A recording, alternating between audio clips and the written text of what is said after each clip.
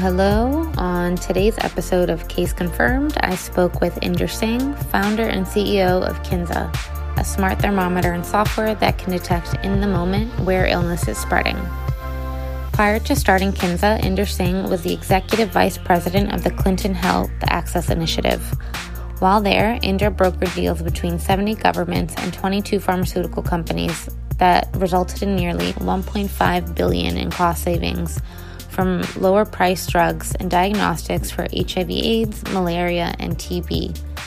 Inder grew increasingly frustrated by constantly following outbreaks, never knowing where illness was spreading until it was too late. That's when he thought of the idea of Kinsa, which started in 2015 as a mission-based company to stop the spread of flu and other illnesses by detecting where fevers were popping up in real time. Now the company is seeing its mission come to life, especially during the COVID-19 pandemic. Hope you enjoyed this conversation as much as I did. Hi, Inder. Thank you so much for joining me today on Case Confirmed. How are you doing today? Thank you so much for having me. I'm doing well. Great. Glad to hear. Yes, we were very excited to have you on and think our listeners are really going to enjoy this episode. So to start us off, what was your motivation behind founding Kinsa? So prior to working at Kinsa, prior to starting Kinsa, I had the great pleasure and honor of working on a number of large-scale infectious disease programs, overseas mostly, related to AIDS, TB, and malaria. I worked at the Clinton Health Access Initiative, better known as CHI, and was one of the people that brokered the agreements that improved access to medicines. We dropped the price of drugs for AIDS, TB, and malaria, along with some other things. And it was really, it was a wonderful dream job. I ran around the world negotiating and brokering deals on behalf of 70 developing countries with the owners or CEOs or executives at pharmaceutical companies. Over the course of 5 years, we did some really good work. The price of HIV drugs came down more than 90%. I helped to start our malaria drug access program, did our first deal on TB, and it was just a dream job. It was great. All told, the improved access to medicines resulted in about $1 billion in cost savings, and we introduced a whole bunch of new drug formulations for rare pediatric conditions too. And as part of that, I was involved in running the Unitaid program, and that included the largest pediatric HIV program in the world. At the time, it had 600,000 children, and I loved it. But I got really frustrated towards the end of my career in public health because I saw the way that the world really worked when it comes to curbing or stopping the spread of infectious illness. And the sad fact is we do it with very little, I'd say zero information about where and when disease is starting. So I'll pose the question I posed when I first launched Kinsa, 9 years ago now. How do you stop an outbreak before it becomes an epidemic or, God forbid, a pandemic, if you don't know where and when it's starting? And I think all of us, everybody's listening, has lived through COVID-19, and I think we all know that you don't. The answer is you don't. You don't stop it. So we just need a little bit better data on where and when disease is starting, infectious disease is starting and spreading, so that we can forecast it and we can get ahead of it. And that's what Kinsa's purpose is. Our mission is to curb the spread of infectious illness through earlier detection and earlier response. And we thought, there's got to be a better way to get this data. There's got to be easy ways to get really granular data from people in their homes before they enter the healthcare system. As we all know, you don't really go and see the doctor, get a lab test until your symptoms are severe. So how do you talk to people at those early phases of disease development when they're mildly symptomatic? And how do you collect rich data that will allow you to detect and forecast an atypical outbreak or even a common outbreak, a flu outbreak? And that's what we set out to do. And that's fantastic. And I can imagine, this past year especially has been, a huge opportunity to put this motivation, into practice, into the test. Which leads me to my next question. Can you lead us through, how data from Kinsa smart thermometers is being used for public health, especially within this context of the COVID-19 pandemic and also concurrently with influenza, with the spread of influenza? Yeah, absolutely. So just to your earlier point, this past year has been a real test for everyone. It's been a test for us in a particular way of whether our systems really work. And they did, which is pretty awesome. Like, if I'm being honest about it, I'm sad that it took a pandemic to bring to light how important work on early detection of spreading infectious illness is. But I'm really happy that we survived in the 9 years to get here to try and help. And we've proven a lot in the last couple of years. So you might be asking yourself, like, how is it possible that a network of smart thermometers can improve detection and forecasting of infectious disease, right? Why can't we do it already with existing healthcare data? Why can't we do it with social media data? Maybe that's, we've shown that in the past Google and Twitter data have been very helpful in terms of identifying trends in infectious illness. Why can't we do it today? So when we first set out, we looked at all these other data sets, and even when you take them together, they just don't get the kind of predictive power and signal that you need.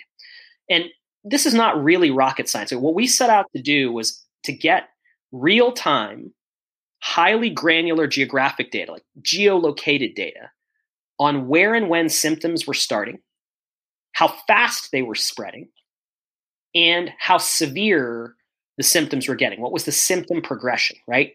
So said in other ways, if you, again, none of this is rocket science. If you want to know where and when disease is starting, you got to know where symptoms are starting. If you want to know how fast it's going to spread through the community, you've got to know how fast it's spreading in the primary nodes of disease transmission, the household, the school, the workplace.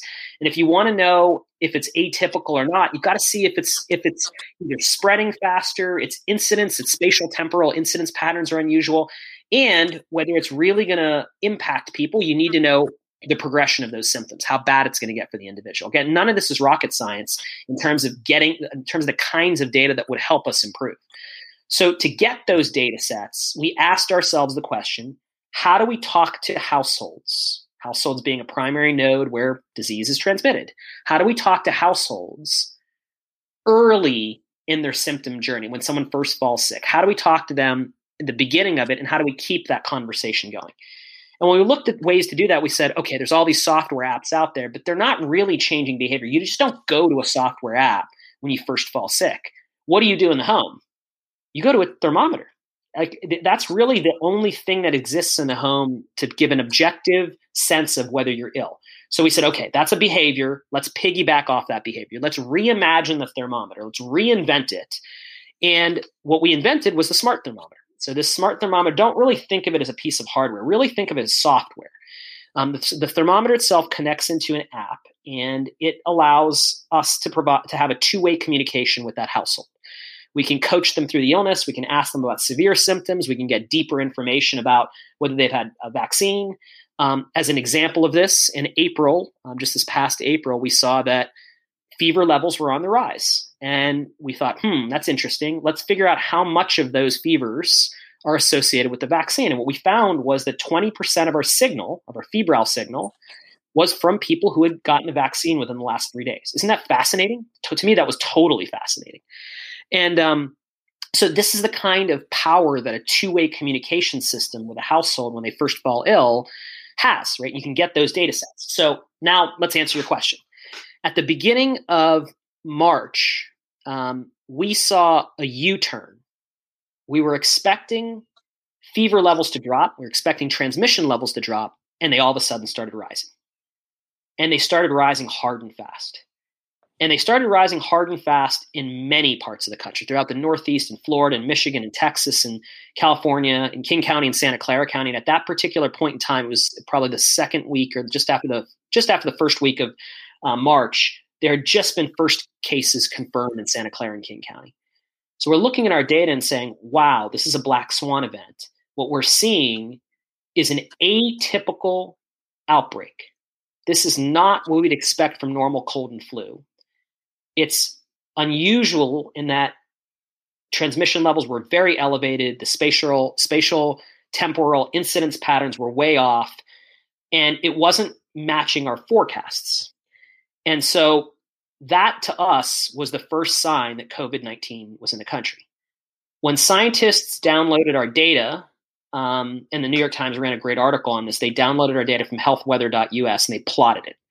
They plotted our atypical illness signal versus the COVID-19 death curve. And we also plotted it for cases, and we also plotted it for hospitalizations. And what we found was that it was a 3-week leading indicator of case surges. We found that we were able to identify that community spread of illness was elevated to a great degree, often 7 to 14 days before the first confirmed COVID cases had hit the local public health department's radar. So this is what happened at the beginning of the pandemic, and it was really insightful. And throughout the pandemic, we've proven that this early warning system can be powerful in other ways. So here are some other examples of uses. When a city started doing social distancing policy, like New York City implemented its stay-at-home order, Florida implemented its restaurant closure, within days, we would see that the transmission dynamics would change. They would start leveling off and start falling. As far as we knew, that was the fastest feedback cycle on data that existed to show the degree to which the policy intervention was working. It was a real-time monitoring tool. Another use case. On November 1 of each year, and this has been true for the last couple years, we actually had a huge scientific breakthrough right before the pandemic hit, showing that we could take our data and do really precise forecasts. So on a city-by-city basis, we were able to show that on November 1 of the year, we could predict accurately influenza-like illness, ILI, the incidence of that for the rest of the season. So from November 1 through May, we could predict the curve very, very accurately. In Atlanta, for example, we predicted it. We predicted the double bump in 2018, 2019. Atlanta often has a double bump. And so, we use machine learning techniques to create these transmission templates for local areas, typically at the county level. And we use those transmission templates to drive a SIR model. And when you do that, lo and behold, on November 1, after you see the beginning of the season, you can predict the rest of the season very, very accurately. So there's a publication that we are pushing through peer review very soon that will hopefully come out and talk about that. So that's a different use case, right? That's seasonal prediction. And we were really excited that our basic thesis years ago, that you could get data that's really granular from many people across the country and use it to detect and predict outbreaks, both unusual new emerging biothreats and existing endemic illness like flu really accurately, was kind of largely proven over the past 2 years in a big way. Is that helpful? Is that interesting? Yes, no, absolutely. And it's just so amazing to think that all of these, large scale population level, learnings and modeling can come just from, a thermometer. I was struck when you said, that it's just kind of everyone's house has a thermometer for the most part. And it really is the first thing you go to when you're sick or you think you're getting sick, as kind of this, objective tool to know what's going on a bit in your body. And I have a lot of young nieces and nephews that I babysit often. So I can definitely confirm that it's one of the most used items in the house, especially amongst households with young kids and during flu season. So just incredible how using such a simple household tool can give us so much. We sometimes get written off as just a thermometer company, but that's the elegance of this, right? It's simple. It's an accessible tool. But let's complicate it for just 1 second. I think you made some really great points about families, right? Let's complicate the science here a bit, right? Through this network of thermometers with these and remember, the product's much more software than it is hardware. Think of it as kind of a medical guidance or illness support tool that asks you questions about your illness and tells you when you can go to the doctor, tells you when you should go to the doctor, when you should go to the ER, when home care is okay, and just tracks with you over time. But if you think about what underpins that, there's 3 or 4 key things that really underpin that allow us to get ahead of outbreaks. 1, the network is able to talk to mildly symptomatic people who are still in the home. The healthcare system largely misses talking to mildly symptomatic people. You just, you don't go to the doctor or get a test until you're more sick. Second, we're able to see that transmission pattern at the node of disease transmission. And as far as I know, we're the only people to ever see real-time household transmission patterns. Said another way, the secondary attack rate in the household. And we see it for more than 2 million households across the country. So we see it in real time, and we see how fast it's spreading in the household. And this helps us predict how fast it's going to spread in the community. And 3, you made a point about families, and I think this is really important, right? Network theory suggests that the more people a household interacts with, the more likely they are to get and spread contagious illness. It makes sense. You have more physical contacts. So if you really want to build an early detection network, which are the households you want in your network? Well, you want households that are larger in terms of size of people, right? Number of people. Because the more people, the more physical contacts that household has. You want those households in particular that are multifamily households or multi-generational households. And you want those households who have grocery store workers, retail workers, or other frontline workers who interact in physical proximity with hundreds of strangers a day. Those are the households you want. Guess what? Those households are frequently, not always, but frequently underinsured, underserved, and diverse. By definition, because they're underinsured or uninsured, the healthcare system misses a good group of those, a big group of those. There's this great work being done by wearable companies right now that are starting to look at signals of illness spread. But, wearables for a family of 4 is upwards of $800 for the family. If you want to buy a thermometer, you get it for free through our Title I school program for underserved communities, or you buy it for $25 for the entire family of 4, right? It's accessible. And 80% of our users associate their symptoms with an individual illness profile. That's how we see how fast it's spreading through the household. So this is the opportunity here. You want to be in those communities, those underserved communities that are going to be sentinel households. They're going to be more likely to get and spread sickness. And the way we achieve that is by giving away our product for free through a Title I program. Title I schools are more underserved communities, and we've been doing this for 6 years, and we've given away 800,000 of them that way. And again, that's why this network works, is because at every step of the way, we're trying to figure out how do we make it an even better earlier warning signal. Thank you so much. That is the fact that Kinsa is really paying attention to the issue of equity here, and especially when it comes to infectious disease. We've seen in the COVID-19 pandemic and also other pandemics. My background is in HIV prevention, so that's the first place my mind goes as well. It's so incredibly important, especially the piece about access. Because I've seen some ads and things for those wearables, and just the price is prohibitive for many families.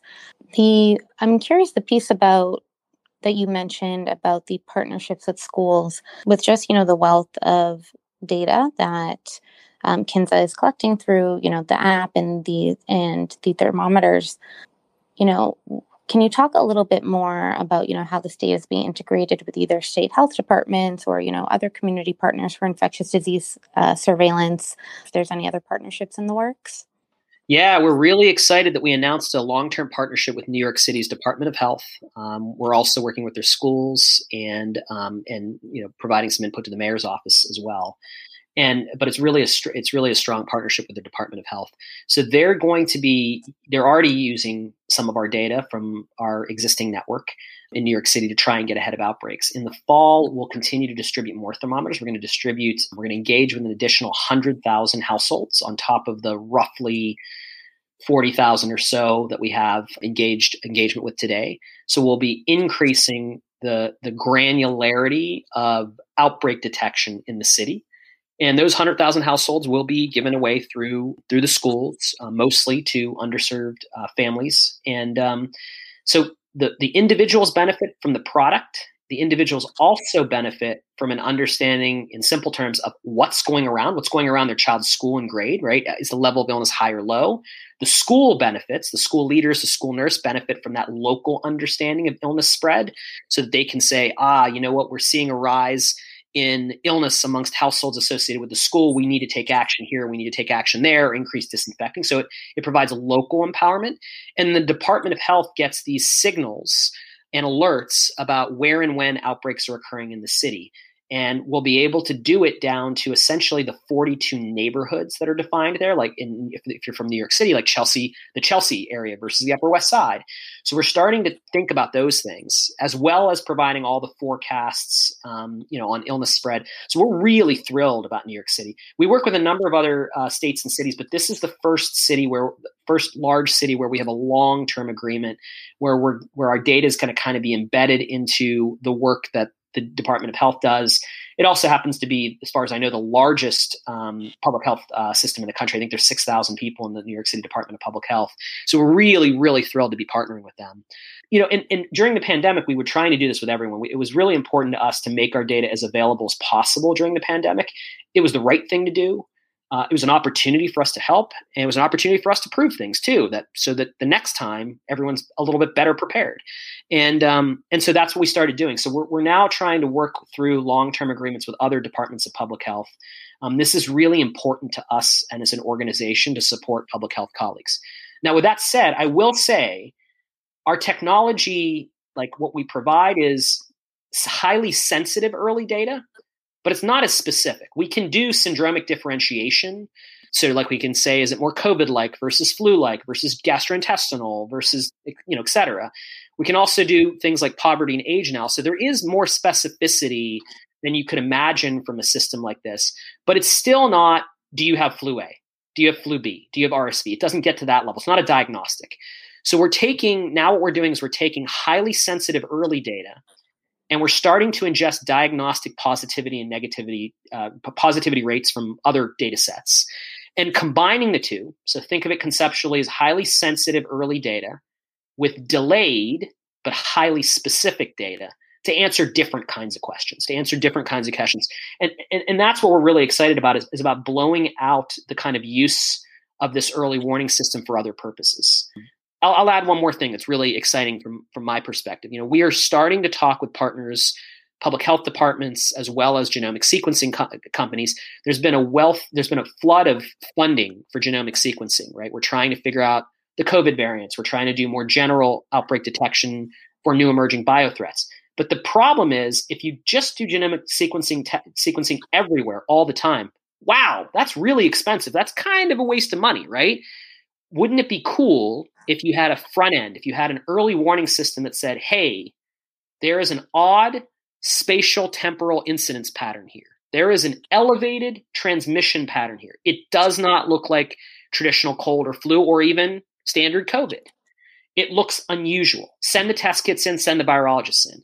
You can imagine that might be a better place to do genomic sequencing. And one of the advantages of a system like this is, well, heck, we can ask people in that local area through this two-way communication system. We can say, hey, there's an unusual outbreak in your area. Can we send you a nasal swab? Oh, great. You're willing to accept it? Cool. So they do the swab, and we get an immediate, effective genomic sequencing supply chain where we're using money really well. We're targeting genomic sequencing to those places that have a higher probability of having an atypical outbreak. So that kind of thing becomes really sexy to me from a public health perspective. What do you think? Exactly. And even just thinking of from an efficiency standpoint, so that's such a smart way to do surveillance, such an efficient way. And I mean, I've been saying this for a few months now. The pandemic was undoubtedly incredibly devastating, not just in the US, but globally. But, when it comes to whether it's infectious disease surveillance or, even other sectors of life beyond public health, just seeing what we can do as we kind of are all collectively trying to reinvent this post-COVID world. Absolutely. Absolutely. You mentioned not too long ago how this software can, the highly specific information that it can generate, such as a person's age, their general symptoms, and their zip code. I'm curious about, what are the privacy concerns associated with this type of, real-time health informatics, and how can this data be protected? Absolutely. This is a really, really important question. It's one that we have to take seriously, right? It's not that we just want to take seriously. We have to take it seriously because we've got this network of millions of households, and it's really important that we retain their trust. So 2 or 3 thoughts. One is, we believe But the user's data is the user's data. They own it.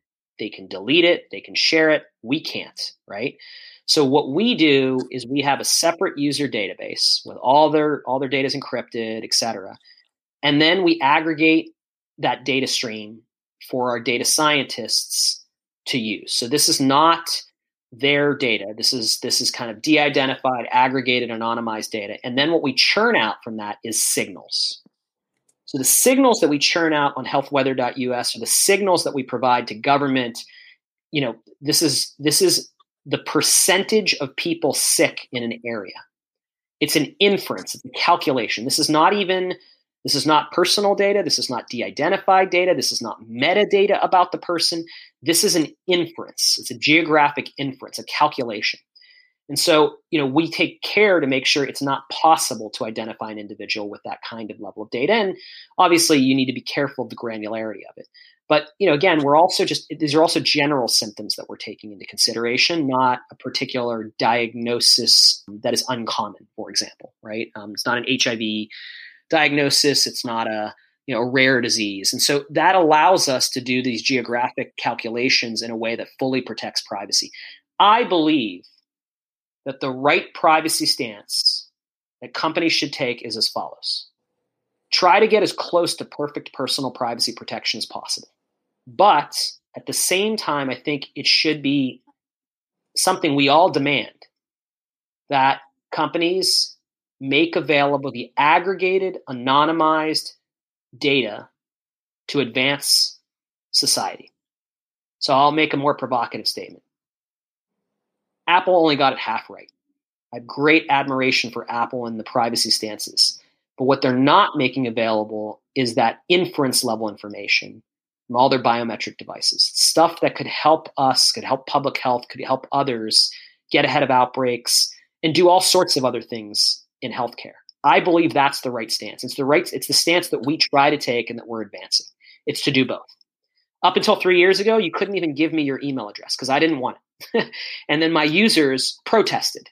We had so many emails come through being like, I switched my phone. I downloaded the app again. What happened to my history? And we would say something like, sorry, we don't know who you are. We can't give you history. We don't track your history. And they protested. The other protest was mom and dad wanted to be able to share on their phones their kids' illness history. We didn't have an account-based solution, right? There was no accounts. So we kind of relented and allowed users to give us a little bit more personal information and held it in the separate database. But that's the approach that we took. You can have personal privacy protection and democratized access to information that helps you with the what's going around question, right? That's what we're answering. At our core, we're answering what's going around. That helps your community and that helps your health system respond to outbreaks. It's possible. And we have the technology and architecture to do it. And we should be taking this approach in many areas, not just outbreak detection. Absolutely. I think as a society, we're all becoming more aware of, how our privacy, how our data is being used, especially because so many of us keep track of a good chunk of our lives on our devices. So I'm really happy to know that Kinsa is taking this approach and taking that consideration as seriously as you are. Thank you. All right. So our conversation is coming to an end, but I wanted to leave our listeners with this last question of, what do you hope for the future of Kinsa and, all of these issues that you have talked about? What is the next direction that you want us going in? We want to scale this up. We want to take it overseas. I mean, our vision has always been a global early warning system. That's our intent. We need the help of our public health colleagues.